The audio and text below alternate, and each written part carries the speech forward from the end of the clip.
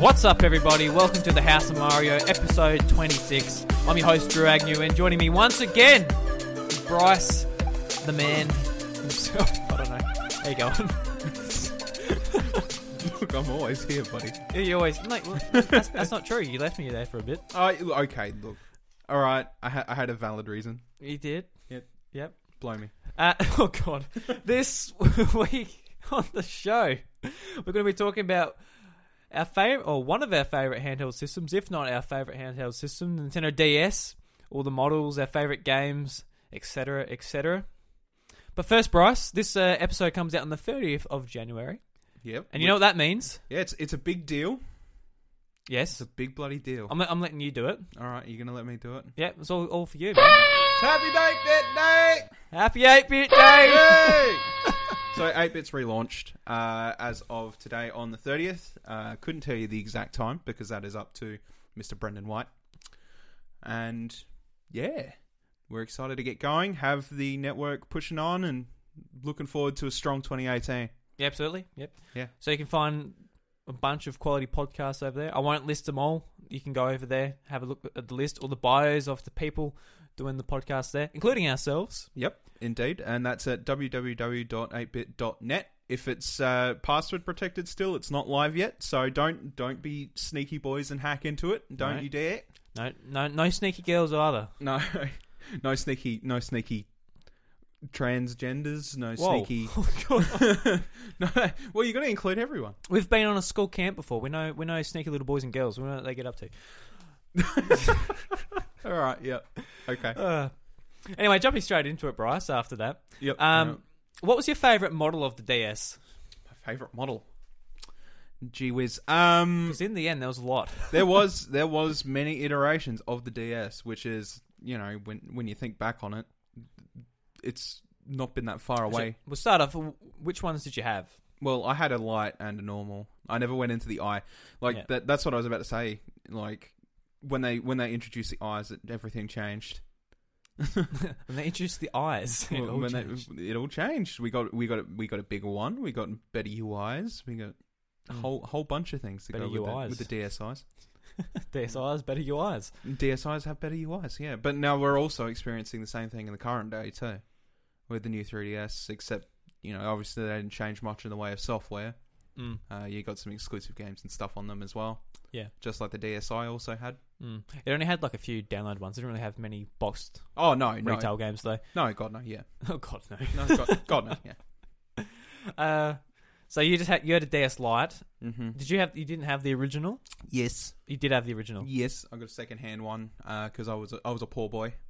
Poor boy. Yeah, that was the first DS console I had. I remember getting really angry because my nana's cat skidded off of it when it got scared and scratched the front cover. I don't remember you having a big fat one. I still have it. It's around the house somewhere. I just remember the dilemma you had with your DSi when you got it. There was something wrong with it. DS Lite, yeah. Yeah. What was that like? Oh God. Okay, that was horrible. So, when our local Target was still selling video games, I had saved up a bunch of money and I bought a DS Lite from there. It was a powder blue one. And I was like, yeah, I like it. I like it a lot. Cool, yeah. And then I took it home. I played it for about 2 hours and the D-pad stopped working. And then I took it back. They replaced it. Did again. Then the A button stopped working. So they refunded me the money. I went and got one somewhere else. It worked just fine. It'd be funny if they're like, dude, mate, you don't even need the A button. It's fine. Yeah, you don't need to jump in Mario. Just get out. Yeah. You know, that was the dilemma I was having. I couldn't either move nor jump with Mario, depending. I was a very sad man. Very sad man. Yeah. I remember, like, didn't you end up getting a white one because that's all I had left? And your mum was like, "All right, if this is gonna stuff up again, I'm literally not getting one." Oh well, you know, I had the money myself anyway, so it was kind of just like, well, all right. I ended up saying to myself, I'm just like, look, I'll just hold off for a little bit until new stock comes in or something, and I don't get, you know, some sort of trash. I would imagine I would imagine there was a lot of defective units like that as well too, though, because DS pushed like crazy in sales. Yeah. You know, it probably wasn't reported on a shit ton, Especially in obviously. that time too, when you got your DS, when it was DS Lite, where it was like really moving. Oh yeah, I don't know if that was Brain Age time or Nintendo's time. No, Nintendogs was launched, wasn't it? No. No? That was 2005. Jeez. Yeah. Yeah, it would have been 2005. The timeline is very sketchy for me. It kind of blows my mind that the DS, it came out in 2004. Oh in, yeah, in America. It didn't come here. It came here February, I think, 2005. So there was about 3 months gap, Yeah. which is crazy to think about now because it doesn't happen. No. Thank God. No. Remember, I still remember the days where we were waiting around 6 months for a Pokemon game to come out. That sucked. That sucked nuts. That was really awful. It was a time in gaming where it was just like Australia is like, well, guess you're not getting this while everybody else talks about it on the internet, or you know, not a lot of fun at all. I remember waiting around 6 months for Emerald pretty impatiently on GBA. That was awful. When like you're on Cerebi and like updating, oh look, you can get the Johto starter Pokemon by completing the Pokedex, and there's this special area, and and you're just like going through all these Japanese screens of the game Of stuff that's already happening. Yeah, no. And then we still had the same problem for a little while there with the DS. Well, it's not until I think Pokemon X and Y on the 3DS was the first time there was a global release. Yep, that's correct. I can't remember. I remember Heart Gold, Soul Silver. I remember waiting for that for a long time from the Japanese release. Yeah. Yep. But even that was better because it was sort of synced up with America. But back in the Game Boy Advance day, it was probably 3 months after the American version come out. Even Yeah.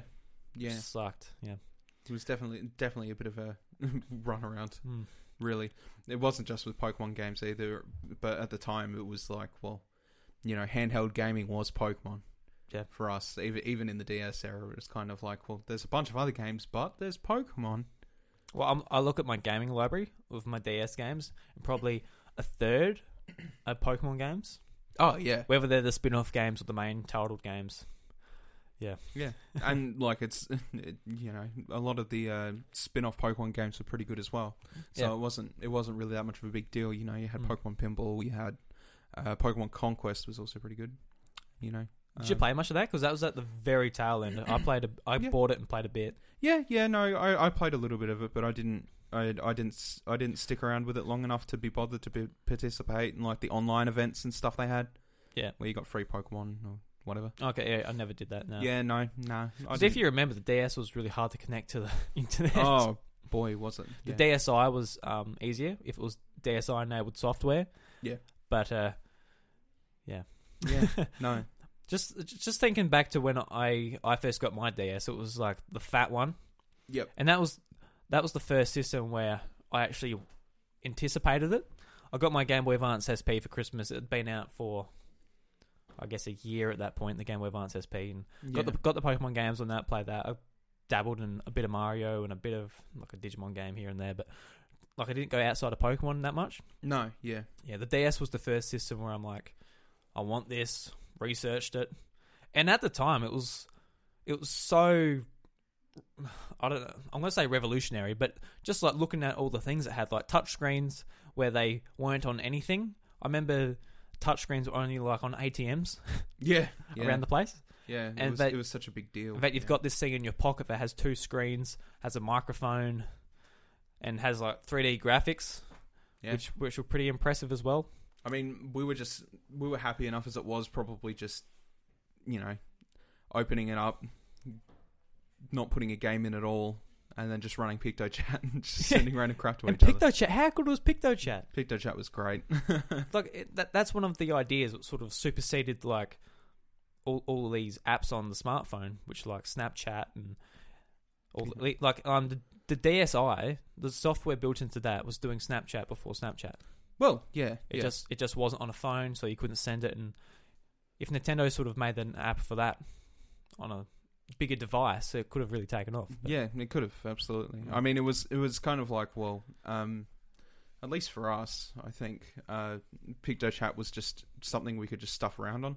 Yeah. mainly. I don't even think it mattered if we'd played games, because at that point, like when we first sort of got all together and we all had them, and you know, we only had a limited selection of games at that point. It was just kind of like, well, what do you want to do? Oh, let's stuff around on PictoChat and draw penises. I don't know. Yeah, draw dicks. You know, what I mean? just do whatever, man. You know, Yeah. that was one of the better parts of just it being on that console. I actually launched my Lite the other day, Yeah, and I was just like, God, this is nostalgic. it is. Isn't And it? that's weird to say, because like as kids, we were anticipating it, and it felt so brand new and flashy to us. And then looking back on it now, it's just like, God, this is old. Yeah, This is old somehow. because I got my DS for my birthday, and from I guess it was February to June. That's when my birthday is. Target had a demo set up of Super Mario 64 DS set up, and I had to stretch my arms as far as I could go up to play the damn thing, and it was worth it. I'd such a sore neck and back after it, because I almost needed like a stool to play it. But man, I loved it. I love the DS. Just The thing is with that as a launch title too, Super Mario 64 DS. Like that was like, as a kid I was skeptical, because I was kind of like, well, look, you know, Super Mario 64. What can you change? But somehow it just made it obviously the best iteration of the game, if you're enjoying it casually, of course. I hear a lot of people being like, "Oh, I really hated that game because it was on a D-pad," which I can see, but it didn't. Obviously, I was a kid, so maybe I'm just naive on it or whatever. But I didn't have an issue with it whatsoever, just No. being on a D-pad. Not really either. No, I like, the thing is like, joystick is great and all, but for something that's quite a simple experience at base level, Super Mario 64, it's not a bad thing. No, If you give me like, I don't know, a fighter and give me a D-pad, I'd probably suck ass anyway, because I'm terrible at movement inputs. But if you give me a joystick, I'll probably pull it off a lot better. But that's something you need to be intricate about, sort of thing. You know, trying to play Smash Bros with the Wiimote, remember that? yeah, You know, that was awful. it's not ideal, but No, it's there if you need it. Exactly. Yeah. That's exactly how it felt like with Super Mario 64 DS. It was kind of just like, well, you know, it's a thing that exists, and it's got a limited control scheme. Shit happens. The mini games were great. oh, yes, Yeah, mini games were great. Like it was basically everything you wanted in a launch title, because it was like a solo experience, you had a multiplayer experience within it, and then you had like an updated version of a game that people already love. yeah, You know, it was really like, to hear people say I didn't like it. It's just like, so you liked it for the one glaring issue it has, the control, yeah. which is the control. But what about everything else that was put in it? A lot of It was people great. do you remember the little wristband you got with the DS? Yeah, And you could put it on your thumb, and you could use that on the touchscreen as an analog stick, yeah, essentially. yeah. Like, it's terrible. But I've completely forgot about it even come with one of them, because all the models after, they dropped it. Yeah. They saw no point in it. Yeah. We just used to call it the thumb strap, and that was the way So, it like, was. oh, it's a thumb strap. You can use it as the second stick for Metroid and all of these uses, which obviously doesn't work very well at all. But I ended up like in Metroid, I ended up defaulting to double pad anyway. yeah. You know, like, sure, the aiming's not super fantastic or anything like that, but Metroid somehow made do with it. It did, yeah. Yeah. Everyone else is using it too, so Well, everyone's hindered. that's it. Everyone is hindered. It's not a big deal, and like, I say this a lot, but it's one of my favorite Metroid experiences. As stale as some of the bosses get and all that crap, but I still stand by the campaign was yeah, pretty boring. pretty boring. Yeah. Which is fair. I but couldn't finish it as a kid. I'm like, because I got to a certain point. I'm stopping. This isn't enjoying. But maybe a couple of years later, I went back to it. Yeah. And I did the same boss. Went through that area again.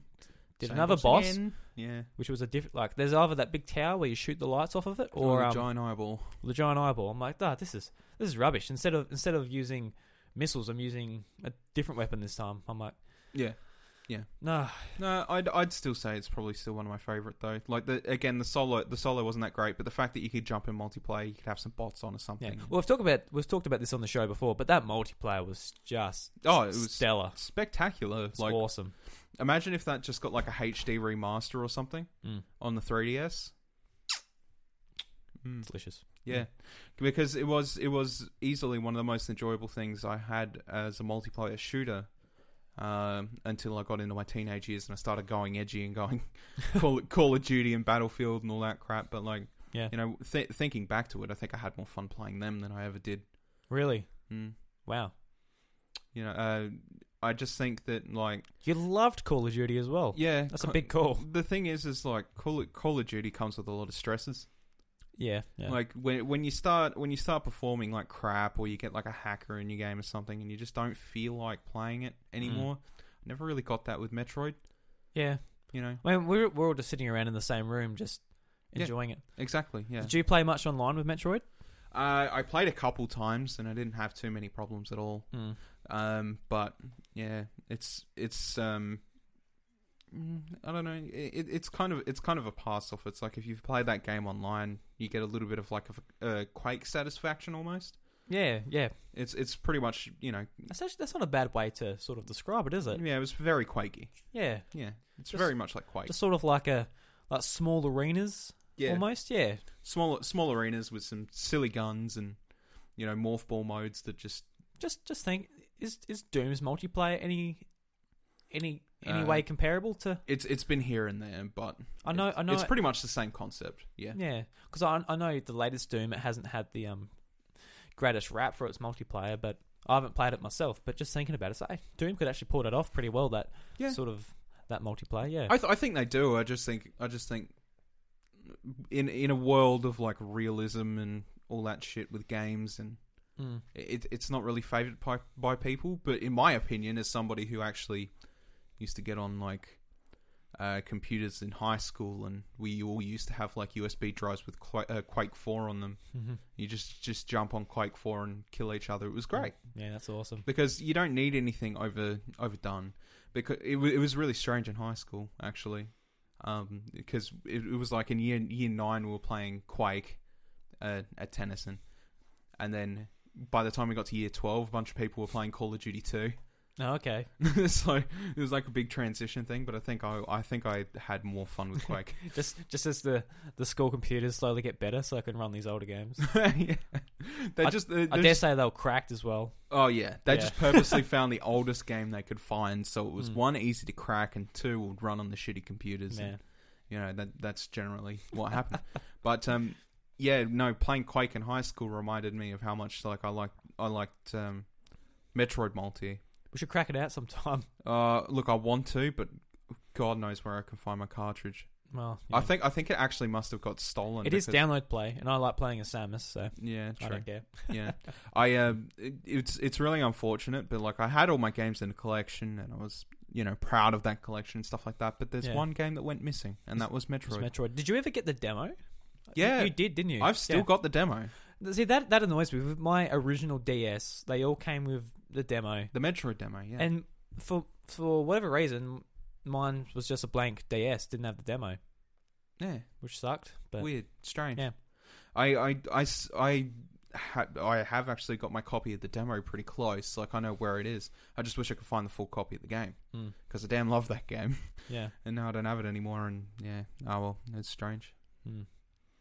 Yeah, so I had the fat DS, and when I went to your place for your birthday that one time and I saw your DS, I'm like, holy shit, like the screens are just way better. Yeah. No comparison between those screens. And when I gave yours back and I opened mine to play a game, I'm like, God, what am I looking at? I think I literally asked you, like, did you do something to my DS? Because I can barely see the goddamn thing. Did you turn it down or whatever? No, the DS lights were that just much of an improvement. Yeah, just the way they're constructed, the way they look. Oh, yeah. Like the button, like everything's way better. That makes the DS look like such a prototype. Well, yeah, it does. Yeah. But same could be said about the GBA and the SP as well. Oh, it was almost like uncomparable. I did love my original GBA, but it was kind of like, well, there's no backlight and it makes a pain in the ass to play. Like, there was glaring issues I with think it. it's one of the Castlevania games at the very start. It's that dark you cannot play it Yeah. unless you have a light right above it. Even then, it doesn't help that much having a light right there. No, it's just a big glaring bloody light bulb on the Yeah, screen. because the original Game Boy Advance, it's sort of like they took the Game Boy Color, they put more power in it and made it a better form factor for your hands and that, but they didn't actually change it a whole lot necessarily. No, yeah. But with the Game Boy Advance, SP, they really obviously completely overhauled it. Oh yeah. Completely swapped it up. But in saying that, like the small things that the DS Lite offered were welcome changes. Like it was more compact. I felt like my DS Lite I still currently have has the one that came at the end of that story. I should probably mention. It got a cracked hinge, and the hinge I find the hinges are very flimsy. Yeah, they were on the DS Lite. Yeah, it's really strange. I don't know why, but then it broke, and I've got like this setup on it that actually is still sitting there today, where I had like a bunch of folded up paper. Oh yeah, I remember that. Duct tape down the back. So sad. And it would hold it up almost like a cast. It was great. It was great. Oh, wonderful. Oh, it's still on there. It never came off. But I still played the crap out of that DS Lite until 3DS came around. So yeah, when I was saving up for my DS Lite, I'm like, I want a white one, nice, sleek, light, nice looking system. And I went to Target Country, I'll get a DS Lite. I said, oh yeah, what color would you like? And I'm like, black. I changed my mind just last minute. Snap like that. Yeah, got a black one.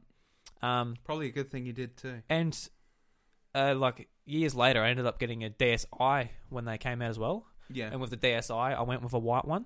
Yeah.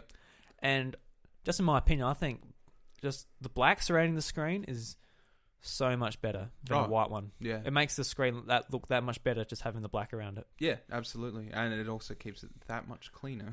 Yeah. Well, the black one wasn't too good for fingerprints. It was pretty... Oh, yeah. It was a nightmare. But you see the grime on the white ones and all that shit that gets stuck under the cover and it just stands especially out. the DSi being matte. Like, It just stains. Yeah, exactly. You got to be really careful with it. Yeah, it's unfortunate. Because they just turn yellow. Yeah. No. It's gross. It's just like, what do you do? Did you piss on your DS? Oh, maybe. Maybe. Yeah. Some weird fetish. Yeah, I loved having the that little what do you call it, slot for where the Game Boy Advance games go. So when you don't have a Game Boy Advance game in there, it just looks flush. Yeah. Just little things like that. Even though it was a bit annoying, just that it stuck out a bit, but yeah, but oh well. That's a small concession, I guess. Can't have everything.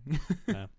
But there was some there was honestly some really great gems on it. Apart from your Pokemon games and the launch games. The launch games are fantastic as well. But Project Rub. Project Rub. But one thing that really stuck out about it actually is that not a lot of people were impressed with the DS Zeldas until Spirit Tracks decided to come around near the end of its life.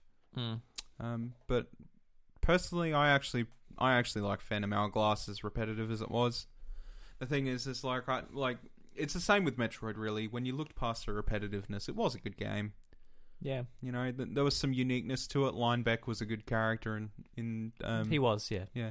Like we've had this discussion before, where I'm just like, I really don't like Phantom Hourglass. Just going back to that one tower and having to redo it each time. Yeah, I don't particularly think they're fun Zelda puzzles either. No, not really. No. So I never ended up finishing. I got to a point where I don't even care. I don't care. They're not creative like they are in Link Between Worlds. Oh God, no! Well, that game is so special. Yeah, Link it Between is. Worlds, yeah. It is. Yeah, not only for the fact that it's an amazingly crafted game, but it's also one of those games where you look at the end credits and you just like, Iwata's name is there, and you're just like, oh, jeez, this is the last Zelda game he's really been around since it was released. Yeah, Did you play Spirit Tracks? No, I didn't. I was actually about to say that I'm a person that played Phantom Hourglass, and I've been saying to him for years, you should probably just finish it. Well, get it out of the way, and you'd be like, you won't touch Spirit Tracks. I'm like, I can't be fucked either. So argument ends there. I understand Spirit Tracks is a very very highly rated game among people for the most part. Well, for one, with Spirit Tracks, they ironed out the kinks in the touch controls. Yeah. Which were, to do a roll, you had to do like a little swirl on the screen and stuff like that.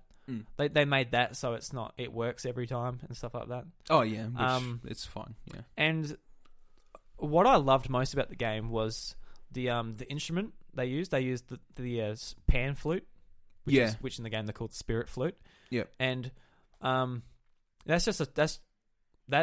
game actually made me fall in love just with that kind of music. It's so soothing, so nice. I actually went and bought a pan flute. Yeah, you did. I did. Yeah, I'm like, I want to learn how to do the pan flute. Until I'm like, who the hell is going to be able to teach me to learn a freaking pan flute in rural South Australia? Yeah, pretty much. Yeah, but oh well, you still bought it and you still loved it, so that's all that matters. And being able, like playing the songs in the in the flute itself to progress, or I can't remember to be honest. Yeah. And in that game, you do go back to the same place, but you're not redoing the same puzzles. Yeah. So if you get to floor 5 and you go off, you come back. You start from floor 5 and you go on to 6. Yeah. So you're not redoing the same crap. Yeah, you're not starting from floor 1 and then going up or whatever. Yeah. The thing is with the Temple of the Ocean King in Phantom Hourglass is, I don't know. It was like if you didn't know where you were going and you didn't do it quick enough, you didn't know the puzzles or whatever, and then you get sent back and you got to do it again. That was a pain in the ass, yes. Like I there's no way I'm never going to admit that, because that is the bloody well truth. But like the fact of seeing like a Wind Waker-ish-esque like sea was fantastic. You know, you got again Linebeck as a character was fantastic as well. Yeah. And having that second screen to just like do little notes on to mark where a secret is to come back to. Yeah, exactly. Stuff like that, yeah. Yeah, it was like the little things that made it a Zelda experience still, as long as you didn't mind the repetitiveness, which, yeah, I would have easily mentioned it at some point on this show, but repetitiveness in Zelda is a very big gripe for me, and like Skyward Sword suffers that consequence with me. Well, Twilight Princess it suffered from it a bit. Yeah. Spirit Tracks is the worst. Pardon? I wouldn't even really say it suffered a lot. I mean, I love Twilight Princess. I'm not putting it down, but it did suffer. Which one are you talking about? Like, which part are you talking about in specifics? Oh, just, going... Like, it's got a very certain formula to it. So you go and you discover a new area, you're clearing out the bugs, you do the bit there, go to another area. You're talking about the entry point of the game. Yeah. I yeah, get you. like, no, fucking best dungeons in the whole series. Oh, yeah. Like, fantastic dungeons, fantastic bosses. Story, fantastic. The way it ends, you're like, wow, cool. Yep. Yeah. Awesome game. I'm not putting it down. I'm just saying. Yeah, no. Yeah, I was just trying to get a gauge. Yep. That's all. Phantom Hourglass, I reckon that's probably the worst. Is it the worst game in the series? It's a hard... I do not think it's the worst game in the series. I think there's probably... No, there has to be something out there that's worse. For me, I found Phantom Hourglass more enjoyable than Skyward Sword, which says a lot. Really? Yeah. Wow. Yeah. Like, the thing is, the reason... That's why I can't call Phantom Hourglass the worst in the series. And I know there has to be something worse than Skyward Sword, because Skyward Sword had good moments. Oh, absolutely, yeah. Skyward Sword was like, hey, look, it's the land of Hyrule being birthed. Like, essentially. And so there was a lot of lore there. There was a lot of, like Zelda mythology type thing going on. There's epic moments too, just in the cutscenes. Yeah, but the thing is that the stamina bar was terrible. Like it sucked running out of stamina in that game. In Breath of the Wild, it's like you run out of stamina, and it's like, well, I stacked it. Fantastic. It's not like uber punishing, and then you have to... Oh, it depends how high in the air you are or something. Oh, well, yeah, but even then, you can just drop down and do it last second. Yeah, like there is actually like a little trick you can do to avoid fall damage in Breath of the Wild today, where like you can just like switch. You go to throw your weapon, and if you switch at a certain frame, you just avoid all damage when you fall. Okay. Yeah. So if you really hate fall damage that much, there's a way to avoid it. Yeah, I hate it if it kills me. but in Skyward Sword, they made stamina such a big deal. Yeah. Going back to areas to clear them out of the whatever it was that was essentially wolf trials, but they were awful because you had no sword or no way to attack, and as soon as you got touched by something, you got reset, no matter how far you were into looking for these damn things. And, it was a pain in the butt. Yeah. But in Phantom Hourglass, it's just like overlooking the Temple of the Ocean King, which I generally do most of the time. I enjoyed it, but if you have to add the Temple of the Ocean King in there, I still think that it provided more of a challenge than running around like a headless chook looking for gems in a place you've already been before with enemies that just they tap you and you're dead, and that's a pain in the butt. Yeah, I didn't mind those sections. Oh, I don't. It just bugs me because they reused areas. Yeah, well, that's exactly what they did. Like, what can we do to not have to make more environment?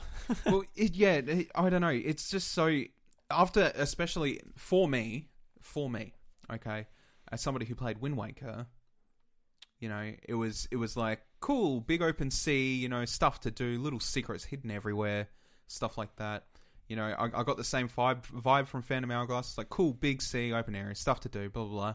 You go to the clouds in Skyward Sword, it was just a barren, empty place with a little couple of islands around the joint. And you're just like, wow. So what was the point of having this bird all along then? If there's only going to be a couple of islands, why don't you just attach them to the main island and call it a day? Flying around on the bird is not fun anyway. Like, well, with the motion controls, no. It was absolutely not fun. So it's kind of like, well, pinned down to it. I guess the moral of the story is that like I felt like there was less trudge in Phantom Hourglass, which is a surprise to most people. And then there wasn't Skyward Sword. The only thing I can think of that's worse, in my opinion, is probably Zelda 2, and that's because I don't like the format. Yeah, and it's hard to go back to because it's a super old game, and it is. Yeah, it's not like the original where you can go and you can still explore and exactly. You still get a gauge on what you're doing. I mean, that's what the whole premise of Breath of the Wild is about. Yeah, well, yeah. But in Zelda 2, it's just like here's Final Fantasy in Zelda form with some 2D parts. Like Final Fantasy open world where you run into random encounters and it's a really strange game, that game. Yeah. Well, they tried something different. Well, yeah, that's fine. But there's also something I think that we should bring up, which was the further development of the Mario RPGs. Yeah. God, they pumped out. Only 2, wasn't it? It was 2. It's the 3DS when they went to town. Yeah, 3DS they really went to town, but I feel like they lacked quality compared to the DS iterations. Yeah. Well, Partners in Time was one of our around our friends group was one of our most played games. Yeah, we loved it. Yeah. Yeah, Partners in Time was a damn good Mario RPG. And you can get that on. Can you get that on the Wii U now, along with Superstar Saga? I got no idea. I don't remember it. I think you can, and I would actually boot up my Wii U again and go buy that on the eShop just so I have a copy of it somewhere. I'm a pretty big fan of the Mario RPGs. Like I actually originally played Legend of the Seven Stars, back in the emulator days. Oh, bad boy. But when we're all young, we all did it anyway. So you can't judge me. No. Yeah, but obviously coming along a SNES and all that, it was impossible. So emulator it was anyway. And I loved Super Mario RPG. It was an RPG developed by Square. Square makes good RPGs. They do. They make famous RPGs. They're very good at it, and somehow they managed to translate a Mario game into a fantastic RPG. But moved forward into the future, and then they basically went from Super Mario RPG to Mario and Luigi. It was pretty much the follow-up series, and those RPGs were damn good. Yeah. They kept everything that was good about turn-based combat. They added in some really unique dodging mechanics, some really unique attack mechanics. It all felt very Mario. Yeah, it was a lot more interactive. Like the Square game was fairly interactive. Just it was a typical RPG. Yeah, timing your A presses to defense and that. But it still had all that, but like it felt more alive in Superstar Saga. And then when they added in the babies, and the use of the second screen in Partners in Time, it was just a whole nother ball game. They were really good games. Like, I didn't. What was that next after that? Was it Bowser's? No, was it? Yeah, Bowser's Inside Story. It was yeah. Bowser's Inside Story. I never got around to playing it. Mm. I don't know why, but I think at the time Bowser's Inside Story came out, it was like near the end of its life. Yeah, it was. Yeah, and also it was only out for a certain amount of time before they took it away. Yeah. It was really. I've never seen a first party Nintendo game being treated like that ever. No, yeah, It's really weird. it's really strange. But apparently people liked it. Yeah, because I was like, oh, I'll wait till it's $50 or just $10 off. Yeah, And it went.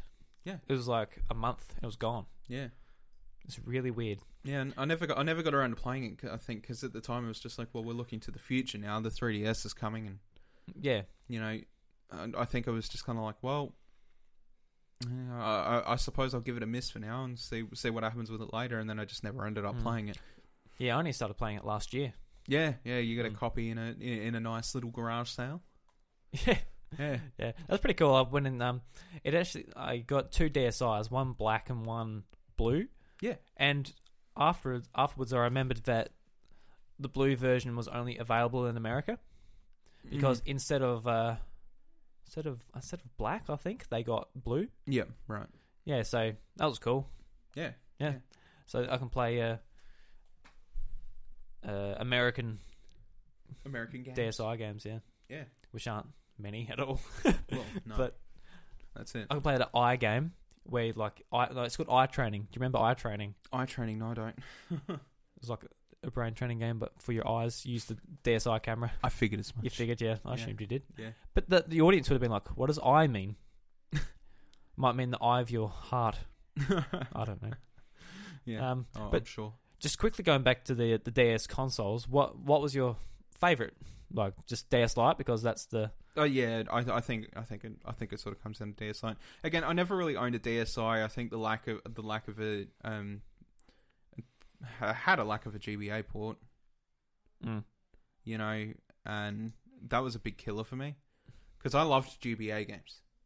The thing is, for sure, yeah. Like GBA is almost my favorite system. Like the thing is I've spent so much time on my 3DS now. I think I could almost consider it the 3DS. A lot better games on DS probably, but because I can backwards compatibility, I think it's just it's hard, isn't it? It is pretty hard because they both had pretty fantastic libraries. But yeah, the lack of backwards compatibility in the DSi's shut me down a bit, and I'm like, well, that's a shame. We saw it come back more in the 3DS, obviously. We've got Virtual Console and... Yeah, but not for Game Boy Advance, though.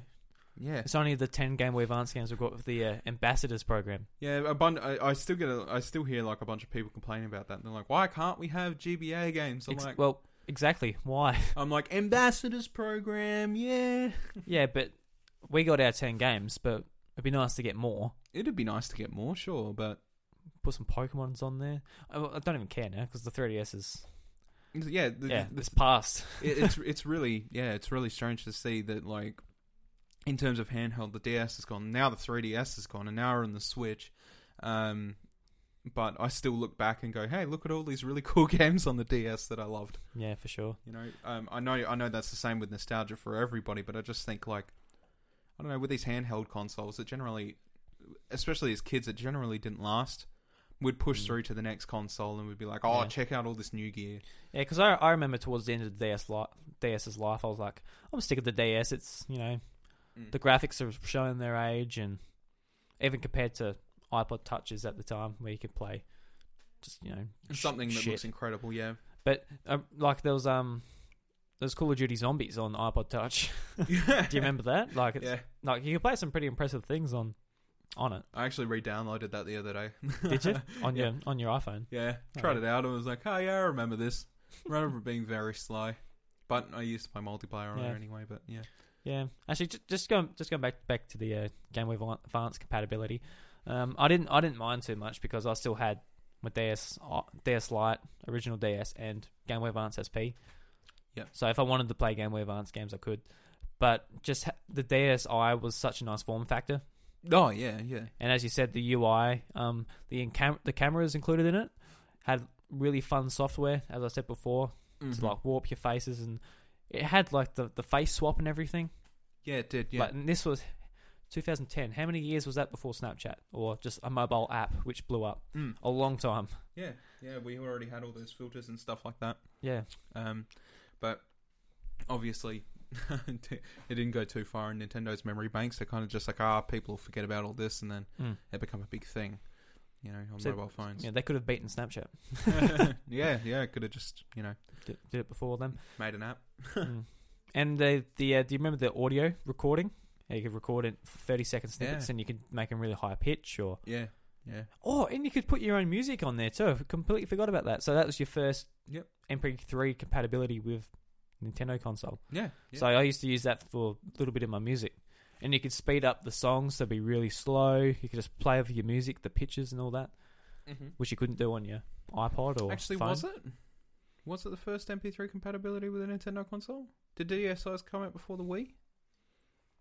Well, Wii has it. I know. yeah, the Wii did. The Wii did have it. In a very minor matter, you could play like Excite Truck. Yeah, and it was an update at some point too. Yeah, right. Well, maybe the Wii had it, but Yeah. it's a lot more robust on the DSi. Yeah, because you could carry it around in your pocket and take it anywhere with you. And it was only for a certain amount of games and whatever. With Wii. Yeah. Still, there was fun in the Excite Truck. I never had a DSi XL though. No, I never had that much money to buy every single DS. Well, I think that was the most appealing one, obviously. Yeah. But at the time, I remember it being announced, and they're like, they're showing it all to all these grandparents, and they're having fun. Right? God, it was marketed weird. It was marketed weird. Because it was just marketed towards the grandparent who wants to play brain training. And all the marketing was just old people. Yeah. It's just like, and I remember just thinking, why would I want this? But when you grow up, you're sort of like, oh, big screens are good. Yeah, big screens are nice for my eyes. Yeah. Especially when the 3DS XL came out, you're like, this is much better than those tiny little screens. Oh, yeah, absolutely. Yeah. No, never go back. Or, to be honest, I've actually reverted back when we got the 3DS models, when they upgraded to the new ones. Yeah. I ended up getting both because why not? I guess, I don't know. And I actually use my, especially now the Switch is out, since that's a big handheld, I use my smaller new 3DS XL. Yeah, no, which... Not XL, sorry, just new 3DS. Yeah, which is fair. Because that's easy to chuck in your pocket and... Yeah, it's compact enough that you don't have to fucking feel it poking out of your pocket 24/7. Yeah. Yeah, so I use that. So there's uses for both. Well, of course. Yeah. Is there anything else on the DS that you can think that's noteworthy? What game was? We've already talked a ton about WarioWare Touch last episode, so Yes. I won't touch too much on that. Oh, I like that. Uh-huh. Yeah, I like that a lot. Yeah. Go listen to the last episode if you want to. I mean, we did talk about Pokemon, but we didn't dive into like the DS Pokemon games a lot. Yeah, true. 4th generation Diamond Pearl Platinum. Mm-hmm. I was very excited for these games. A bit too excited. I was excited for them and kind of let down. Yeah. So you talk about, we've talked about this before. You tell the audience about what you think about the 4th gens. I don't know. The thing is with the 4th gen games, they just felt incredibly slow. They spent more time reiterating on evolutions for old Pokemon, and their designs were just... You can tell if something was made for Diamond and Pearl. Yeah. It was really, really, kind of special. Like, you think of, like, Tangrowth or Licky Licky. Oh, God. Yeah, I hate most of the Diamond and Pearl evolutions. The evolutions were fine. Evolutions were fine. Yeah. I love Porygon Z. Oh, yeah, Porygon Z was Porygon Z is one of my favourite But you Pokemon. can also tell it's a Diamond and Pearl Pokemon. The Diamond and Pearl Pokemon, they're just smooth. They're just smooth. But to be fair, Porygon Z, it looks like an evolution of what it does. Porygon 2 would have been. Yeah, it does. But for some reason, Tangrowth and Licky Licky, they're just... It does kind of bother me that they called it Porygon Z, though. I guess. I'm like... It's not even a computer-sounding thing. Z? No. Yeah. Could have called it Porygon 3.0. Because the idea of Porygon Z is that it's become corrupt. Yeah, of course. I don't know if Z is a computer term or something. I've got no idea. Do you know? Yeah, no, I don't think so. No, I don't. I think it was just another form name. They were just like, kind of like how they're just like, hey, look, guys, it's Sol Galileo and Lunala Ultra Dusk. I don't know. I can't remember what the form names are. It's like like Eclipse something. And yeah. I think overall I really enjoyed Diamond and Pearl though. Just even the fact that they were the first Pokemon games to go online. I was excited to play them, and I finished them excited. But then the second playthrough was where it got me. That's where I got really bad. I played those games a lot. Yeah. I just remember looking back on it after I restarted, being like, why am I playing this again? Which is the first time I've ever had to say that about a Pokemon game. I was just like, it feels really long. Yeah. It does. It feels really long. I hate Mount Coronet. It's a giant maze, and wasn't a fan of that bit. No matter how many times I went back to that, restarted the game, and went back to that fucking mountain, I always got lost. I hated it. It was bullcrap. And you're running through this giant mountain that's filled with Zubats, and I'm just like, no. I feel like Platinum, the third version, fixed a lot of those things. Just oh yeah, look, Platinum was good. I won't deny that there, but I feel like Platinum was like that crystal jump up almost, crystal level jump up. It was almost, yeah. Yeah, it felt like the content was more vibrant and stuff like that. Well, they sped up the gameplay, and they did the battle scenes and everything. Yeah, because that's a lot of people's main complaint with Diamond and Pearl, just that the battle scenes are too slow. Yeah, and I can't really remember the pace of them actually at the moment, but if you go back to it, especially after the 3DS games where they sped it right up. Yeah, absolutely. But like, it was a crystal level jump up. Like, it was crazy how much it jumped up. And it made the game more enjoyable, but it was still probably maybe the story pacing was just a bit too slow still for me. I don't know. The thing is that we have a serious pacing issue with Pokemon at the moment, where it's just like everybody's talking in Sun and Moon, nobody shuts up. Hate it. Yeah. I think fourth gen really come into its own with Heart Gold, Soul Silver. Yeah. Even like just because they're remakes of phenomenal games. Yeah, absolutely. Doesn't matter what you say. Yeah. Like, if you're not a Pokemon fan, that's absolutely fine. But these games were they really respected what made the first games Gen 2, awesome. Yeah, what made Gen 2 amazing, which was great. You know, they didn't fuck with too much, and you know, it was a real big thing for Pokemon, those games.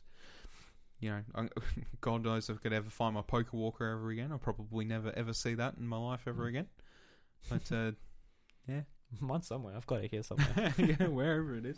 I was on Discount Tamagotchi. Anyway, when we because I assume you did too, but I actually played Heart Gold all in Japanese before it come out here in Australia, because we had an R4. Yeah, we had an R4. We still bought our games, but the games we either couldn't find or were like, that's not worth $60 when I'm a primary school student, or high school then, early high school. Yeah. You know, money, you don't have heaps of money, so you're not going to be like, I'm going to spend $60 on this. Yeah. The thing is and it was really good for getting early access to Japanese games too. Yeah, that's what I was about to say. Because it was just such a goddamn long wait for Pokemon games. It was even worse than like, you know, it'd be like, hey, look, it's out in Japan. And everybody's like, cool. And then go out in the US and you hear like this big roar from the US, like, yes, finally. And then it's like, still we're 3 or 4 months down the line. It's just like, oh, just why? You know? I feel like Heart Gold, Soul Silver was pretty similar release times to the US. It was about 2 months. Was it 2 months? Yeah. Yeah, it was about 2 months. Because I feel like I would have played it in American as well. I think he started it. I can't remember. I don't think I did. I don't know, but it just, I don't know. It was still later than everywhere else, and it was just like, oh, you know, because just like, want it all out to be out at once. Because like, I think it's a testament to that game how much I love it that I played it all in Japanese. Yep, loved it.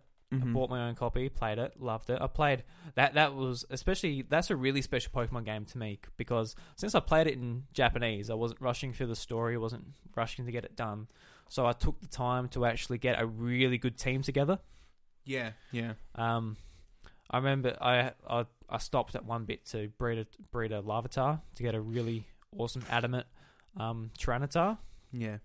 And it took me like 3 boxes to get an adamant one. Yeah. And it just ended up wrecking shop, that thing. Yeah. I couldn't believe how good it was. Yeah. No, it was pretty fucking incredible at the time. We had a battle, and Bryce had his prize Dragonite, and Bryce was like, Dragonite, Tyranitar. Dragonite is obviously faster. Use Ice Beam, ground type, or rock type, you're gone, mate. Yeah. But no, I outsped you, Rock Slide, you're gone, 1 hit. Yeah, I love that thing. That's when you really started to get a grasp on EV training, but I was still sort of in the dark about it. I was like, I spent so long, stupid amount of times EV training in that game. Yeah. Whereas I was kind of just like, oh, what's the point? I'm sure I can just win with counters. But then that happened, and I was like, well, shit. I guess it does make a difference. That's what I miss about just the recent 3DS games. They just haven't given me a reason to train up a team. No. I don't know. It really sucks it out of it, to be honest. Yeah, because I like if there's a motive there, I will raise a fucking awesome Pokemon team. Like in that game, you have a whole other region. You have the battle frontier. There's so much to do in those games. Yeah. And in the new ones, you get they're all the same. They're like a circle, aren't they? Yeah. Black and White are great games, but it's a circle. That was the first one. It's fine. You get a what's the region called in X and Y? I got Unova on the tip of my tongue. That's not it. That's Black and White. No, that's Black and White. God.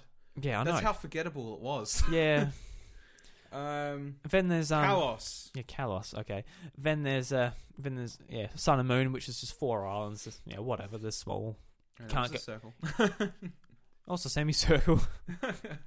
Also, then you've got the Aether Foundation at the bottom. So I guess it's a sort of yes.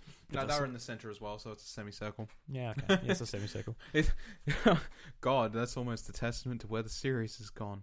It's gone from full circle to semicircle. I was flabbergasted when I found out you couldn't just surf around that sea. I'm like, really? Yeah. Imagine Hoenn. It's pretty much Hoenn without going in that sea. Yeah. I'm like, God damn it, guys. There's not that much to do on each. Like, there's no reason to go back to each. I digress. That's the 3DS game. Doesn't matter. Yeah. He's just a very salty man right now because he's remembering better times. I'm just thinking about Heart Gold Soul Silver. Just how fantastic. Yeah. Even thinking to the original Game Boy games. Yeah. They were good. Like how do you get from that to that? It's over the course of a decade and a half. I don't know, man. They're just pumping them out too quick. They're not thinking anymore. That's why when people are like, I hope there's Pokemon this year, I'm like, if there's Pokemon this year, I will murder. Well, I won't murder until I play it, and it's like, oh, well, it's another meh game. Yeah. But Black and White, they were great as well. Yeah, they're very different. Very. Yeah, Black and White really pushed the message, and Black 2, White 2 are probably. It's a real hard choice between Gen 2 and Gen 5, Gen 5.5, I guess you'd call it. It's a hard choice for me there because, Gen 5 was good. Like, good region, some decent Pokemon designs, some shit ones. Yeah. Whatever. Every generation. Every generation is like that. It's just, the further you go down the line in Pokemon, the less nostalgia becomes a prominent point. Yeah, so, you're looking at it more with... Yeah. Yeah. But anyway, 5.5 as we'll call it, was super good. It was basically like the first one was basically, hey, look, it's Peter. Peter wants to take away your friends. Monster. Those monsters. Do you remember your first impressions when just the screenshots came out for these games? Yeah. Because they were in like 3D environments, but the DS being the DS, they were super pixelated and well, pretty gross looking. Yeah, almost, yeah. And my first impressions was, somehow it made it work. And the animated sprites were amazing. Yeah. Yeah. But yeah, like you said, once you play the games, it looks good. You're going over that many bridges there. They just wanted to show off that the engine so bad. 3D tech.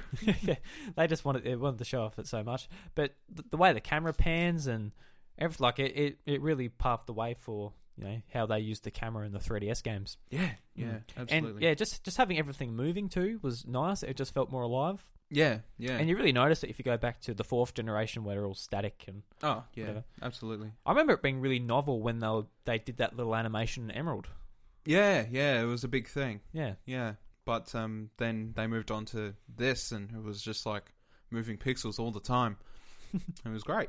Yeah, it's awesome. But it was for Gen 5. It was a story about beating Peter. For Gen 5.5, it was a story about helping aid the broken half of Peter and trying to defeat the evil half of Peter, and that was. That was the story, and it melded together really well, and it was just fantastic. Yeah, I think aside from Gen 2, where it sort of continues on the story, like it's world building on top of what's already established. Yeah. I think Gen 5 is pretty clearly the best, like one of the better Pokemon stories. Yeah, because it cares. It cares about itself. Yeah, well, that's a start, isn't it? Like the other games after that didn't really care much. The thing is in like even in Gen 4, I felt a little bit empty because I don't know. Like the thing is the clash between Groudon and Kyogre was such a big thing. I think it was like this epic clash was going to happen or whatever in Emerald. I love the Emerald story too. It was fantastic. And then you get to Platinum, and Platinum's just like, well, here's Dialga and Giratina and Palkia. But it's like, they're initially like, we're going to capture Dialga and Palkia and make a new universe using their powers, but then Giratina just swallows everything whole. It's like, well, there goes the epic battle. It's gone now. I thought maybe Giratina would come in and maybe knock them both out. And Distortion was really cool. Distortion mod was cool, yeah, but you know what I mean. Yeah. Like, it just felt like it wasn't quite the same. But anyway, pushing forward from that, like, I don't know, something about Gen 5's story and the epicness of that castle coming up behind the Pokemon League and how they're dominating that in black and white. Yeah, that was nice to buck the trend of just beat the game, same as you always do. Yeah. But it did it in a very good way, and you could still go back afterwards and fight the league as if it were per normal anyway. It wasn't a big deal. But then in Gen 5 it was like, hey, look, here's Kyurem. You're gonna turn him into this mega beast, and we're gonna destroy the world with that. And then N comes in, saves the day, and tries to save the day and gets blown over. That is sort of weird how they do. Like, there's the third legendary, and they just do literally nothing with him. Then just do his story in the third game, but it's still like the same game. It is odd, isn't it? It is a little bit, but I like the thing is the black Kyurem, white Kyurem thing. That thing was really strange, but really interesting at the same time. It was like our first real dive into form Pokemon, almost, before they got touched upon more in the current generation. And that's the thing I really liked about that too. Black and White 2 being actual sequels, seeing how the world's changed. Developed, and how the teams have moved on and they're split and they're against each other and they've got their sights on a different Pokemon, and instead of just stealing Zekrom or Reshiram, they want to combine their powers. It's become a proper universe. Yeah.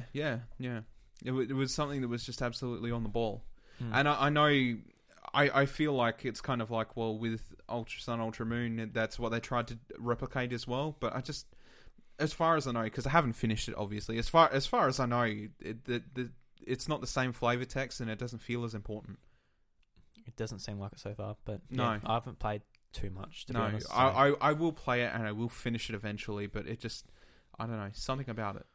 Well, as I said with Sun and Moon, I just hate how they get Gabaron. Pacing's crap, yeah. Pacing's crap. Every route you go to, they just want to talk to you, and it's not even interesting or helpful things. It's just, shut up, guys. It's just like, hey, because when you we're gonna screw your training wheels back on your shoes, and we're gonna lead you through this dark forest, okay?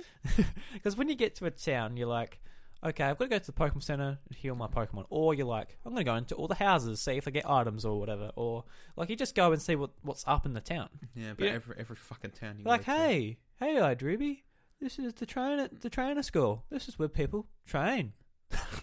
Really? Oh. Never would have guessed it by the name. It's like, oh, look, it's Sally. Hey, Sally. Like, it's literally like that. It's damn it. It could have at least been creative about it. Like in DP, it had some good ways to counteract that. It's like they had the contest for the Pokéetch, where if you explored around the town, Yeah. you know, and you learn things about it, and then you could just like talk to the clown, answer the quiz questions, you get an item for it. You're like, oh boy. Like, you know, it would have been a good way to do that sort of thing, but instead they retract from everything around those characters and just have a spotlight on them. And they're like, listen to these people because they're going to teach you the basics. And then it's like, don't need the basics. It's fine that you've got them there, but we don't need a long-winded explanation. You're just there, just like playing with your facial hair, like, God damn it, I'm 30 years old. I know to play my Pokemon games. Just leave me alone, mate. Yeah, I don't know. It's just too much of a runaround. But like, the DS was a pretty big golden era. Oh, Like, yeah. it was, especially closer to the end of its life. That had like 4 incredible Pokemon games, 6 if you count Black and White, but most people don't. But 4 incredible Pokemon games at the end of its life, and they were just phenomenal experiences. The best games to train Pokemon in. You know, they had endgame content there. They were just, it was good. It was really good. It was great, yeah. Yeah, it was fantastic. Like, it was a massive era for Actually, Pokemon. Thinking back to it, we got the Battle Frontier and Platinum, Mm-hmm. Heart Gold, Soul Silver.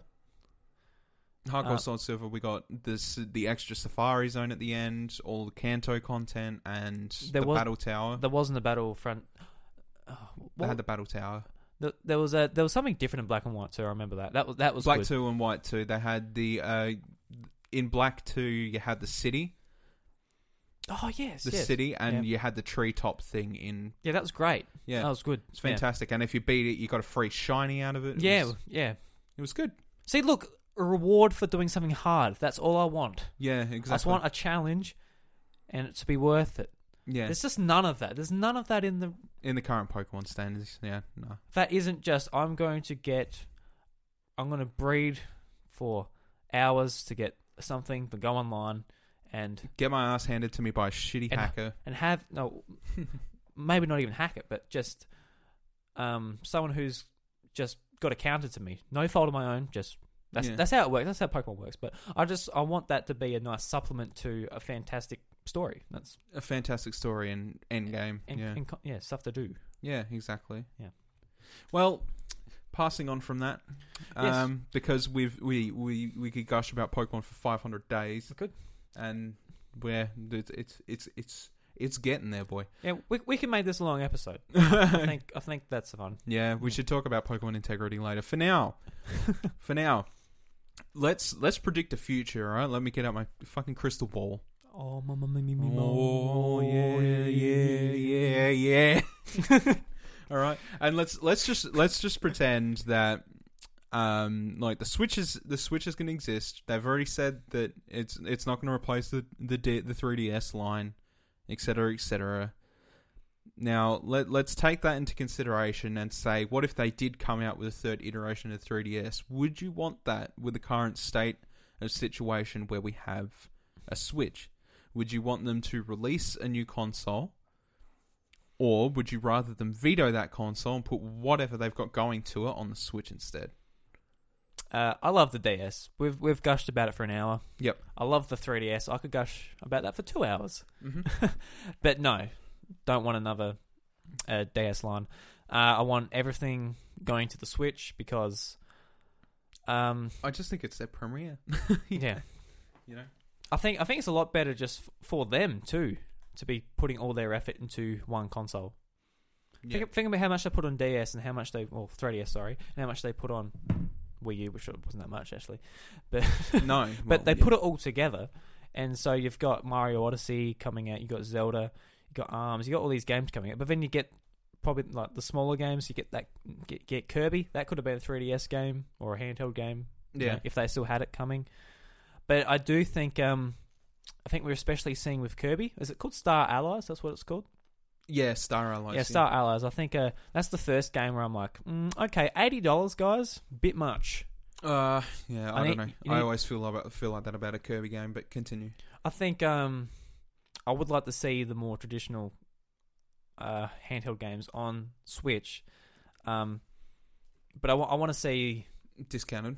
I just wanted like they can make a Zelda game which is top down, like Link Between Worlds. Oh yeah, And shit, it'll have better graphics and whatever, Yeah. obviously. But I want to see them play with the pricing scale a bit, not just everything's $80 base, and yeah, I get you.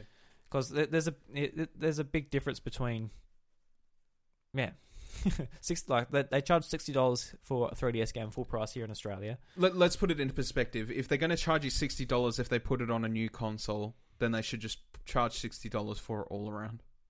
Is what you're saying. So like if their original plan intact was to go, hey, look, we're releasing the DS3, and we put that game out on there for $60, you would expect that game to be the same price on Switch if the DS3 did not exist. I guess. I think that's what I'm saying. Well, Yeah, I think that's what I'm trying to. I'm saying like Breath of the Wild, $80. That's fine. It's one of the biggest games they've ever made for the most powerful hardware they've ever made. Ever made. Yep. And just not all games are on that scale. Some games, Some games are just sit down, have fun with, like easy, not as much development time and resources for Switch them. is a very big example of that, but let's continue. Absolutely. Yeah. See, like $50, that would have been pushing it for 1-2 Switch, but it should have been $50. Yeah, could have been less than that. It could have been, because most of it, obviously, I'm not saying this is an experienced game developer or anything like that, but there's no intense amount of 3D modeling or anything like that. It's basically a motion controlled game, which at this point they've done a shit ton of now. They did hire some very snazzy actors. Wizard. Sorry, but yeah. Just at Nintendo, like, all right, guys, act like you're having fun. So, oh, really? I'm having fun a little. I hate this place. I hate my job. My job of playing a silhouette in video games. Jesus. Oh, I wish I stayed at the Chowdered studio, that Naughty Dog, or I could have been voicing that Nathan Drake, mate. yeah, pretty much, yeah. But yeah, that's...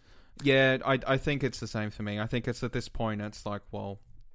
Again, with Kirby Star Allies and stuff like that, that's all neat. That's fantastic. It was the same for Yoshi's Woolly World, I think, as well. It's like, yeah, that's neat, that's fantastic. $80, no. I feel like stuff like that needs to be scaled down. I understand that that's not fair to say to some people, like developers and stuff, I guess. Because I'm pretty sure that they're still putting all the best effort that they can into those games. Of course, yeah. And which is great. And we haven't played Kirby Star Allies yet, obviously. No. But it's just an example of... Yeah. It's just something that looks incredibly simple, which they've done in the past with Kirby, Yoshi, etc. New Super Mario Bros. Wii, also a good example of that, where it's just like they have a level editor at this point for these things, where they can literally just craft a level, the physics are the same, and you just go ahead and do that.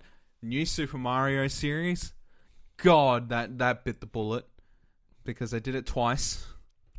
They did it twice, one for Wii and one for Wii U, prior to the... the DS version. Post the DS version, but the DS version was something new, and I could accept it. I still got so many games to talk about, bro, so I think we could keep going. Yeah, but just to Chungus.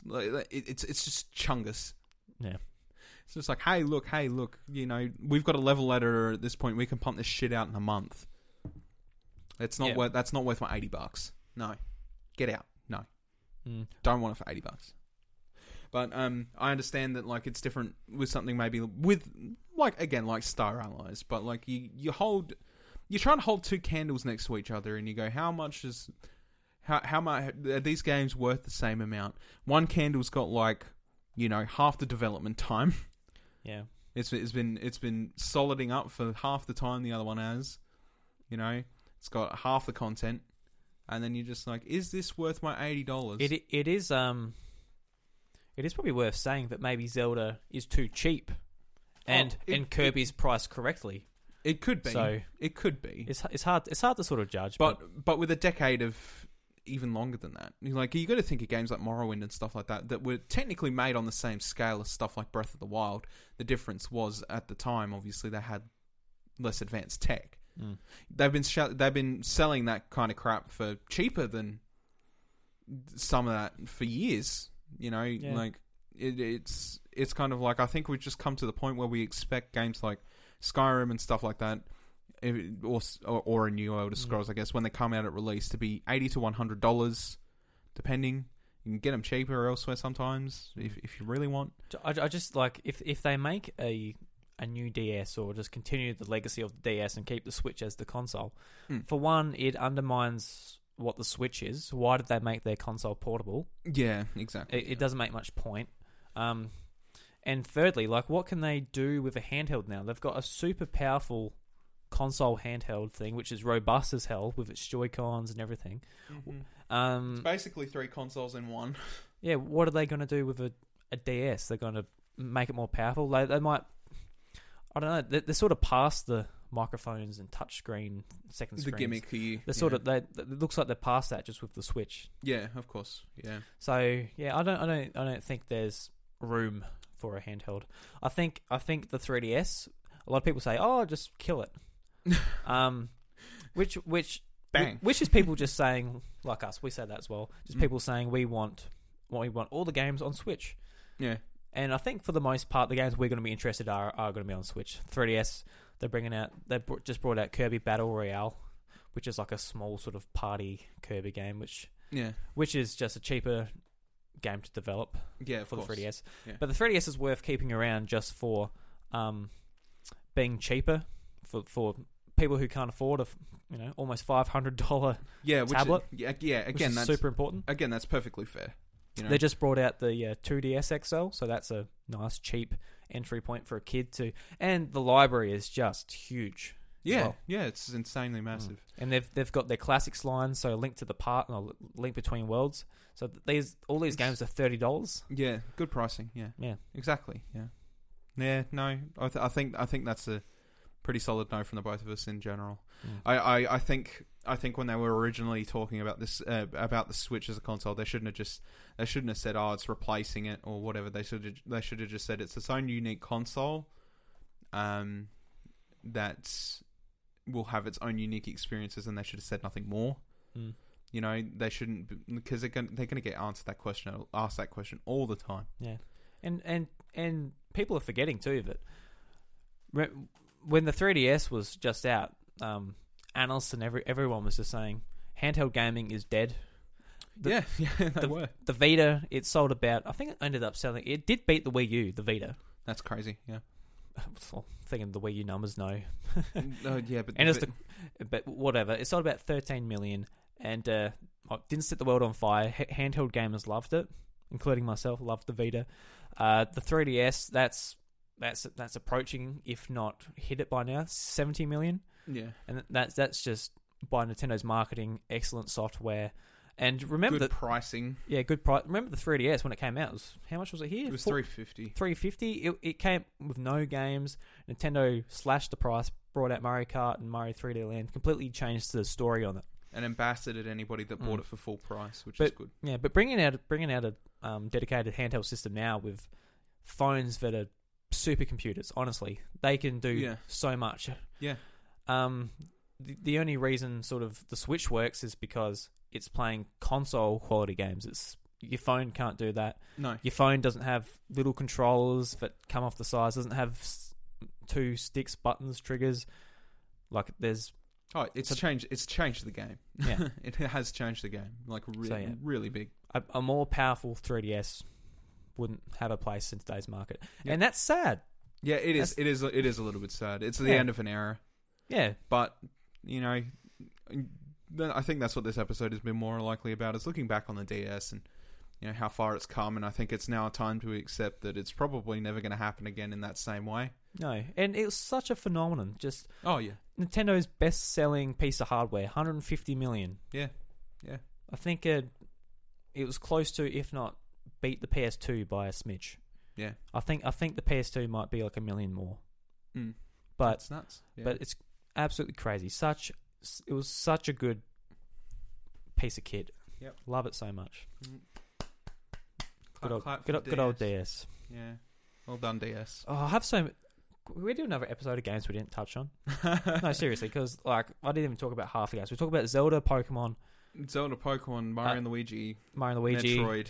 Yeah. That's not even That's not even a smidgen of the stuff that we could talk about, but I think we'll come back at it another time. We'll do that. We'll do a mega episode on DS games down the line. Well, we'll do an episode. We'll do a follow up to this, episode 2. All right. Okay. All right. Follow up episode then, because we're coming at like an hour and 14 minutes. Yeah. Awesome. Well, did you want to finish it, or did you want to keep going? Nah. We'll end it off there for now. We'll make an episode 2, I think. Okay. We'll talk about all kinds of DS games that we got into, because there is a massive library, and there is more than that I enjoyed. Those were just the bigger ones, obviously. I love talking about just really getting into like a certain system from Nintendo's past. Yeah, it's good. It's so good just being able to talk about these, especially the DS. Like I love. Yeah, that is a system we spent many of our hours on. You know, it is very much. You know. That's sort of a console, sort of when we were friends, but we were like becoming really good friends at that point as well. Yeah.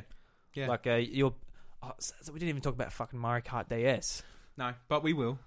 We have stories of Mario Kart DS, so don't worry. It'll make a second episode.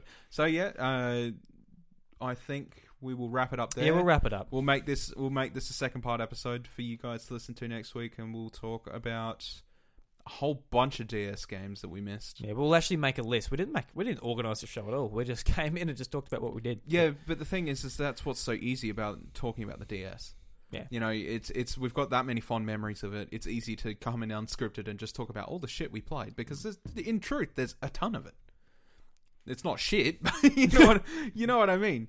Like it was just an incredible console that we all just gathered around like seagulls and we were pecking at the bag. It was fantastic, and like we can take out. Look, as a heartfelt promise, we'll take out all your games. We'll go, oh look, remember this game? Remember this game? Remember tap it against the microphone, give the listeners a ear bleed. Yeah, remember this game? Can you hear it? All right. You can find me at iDruby on Twitter. Where can they find you, Bryce? They can find me at Bryce DeWitt on Twitter. And you can find the podcast on Twitter at the House of Mario. Okay. And we've got a Discord community. There'll be a link in the show notes if you want to join. Talk about your favorite DS games. Join in.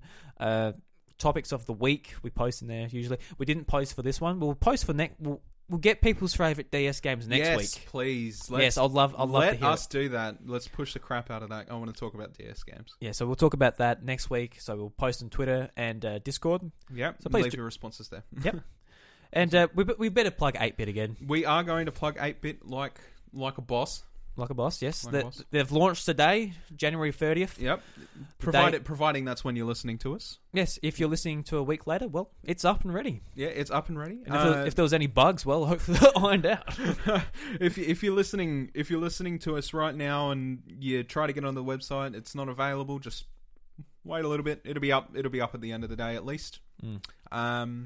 So www.8bit.net. Yes. You will find our profiles, our page, etc. there. Yes. We will...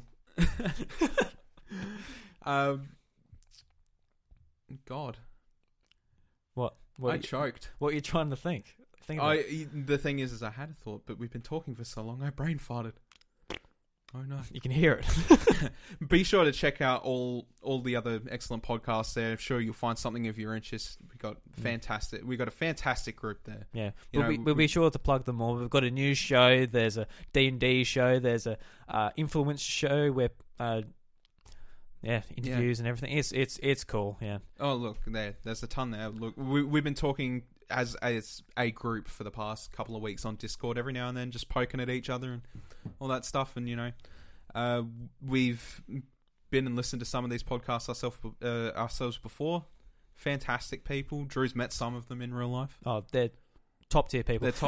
And just the content, like people like us create, like it really pushes us to be like, okay, we got to My God. Yeah. Keep in mind, none of this is monetized. We're being very fucking serious, guys. All right, these guys are top tier. Yeah. All right. Good bloke. Monetized. Us being monetized. Well, you gotta be joking. usually most people are just like, this is a paid promotion. This is not a paid promotion. We just love these people. Absolutely. All right. Yeah. Yeah. We love their work. We love their shows. And you should really check them out at www.8bit.net. Yeah. Awesome. All right. That's the show, Bryce. High five and do a merry-go-round dance. Merry-go-round dance. Yeah, let's do that. All right, Bryce. We end the show each week with Nintendo Jukebox. And Do we? I never knew. didn't you? Weren't you paying attention? Bryce, who was it this week? It is Roy G. Biv, Super Mario Kart Rainbow Road remix. Cool. The only reason I say Roy G. Biv is because I don't know if it's Roy Biv.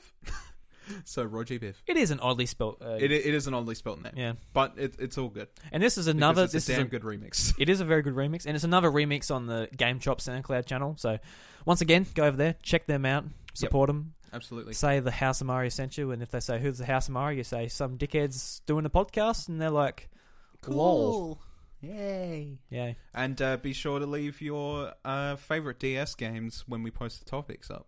Yes, please. We want to know. We want to talk about them. So, We really do. The world ends with you. It's such an iconic. It's such a fantastic. Yeah, and leave a reason if you want to as well, and we'll gladly read them. Because I think we could go on about this for hours if we don't stop now. It's just called the House of DS, you know. The House of DS is we review a DS game every episode, all the way down to Pets Shovelware. Never played them. Neither have I. have to But get the boy, we're about to play them. We have to get the R4 out again. Oh, Jesus Christ. Nintendogs are so good. Oh, we could talk about it. Let's end it. I'm gonna Yeah, all right, bye, guys. See ya.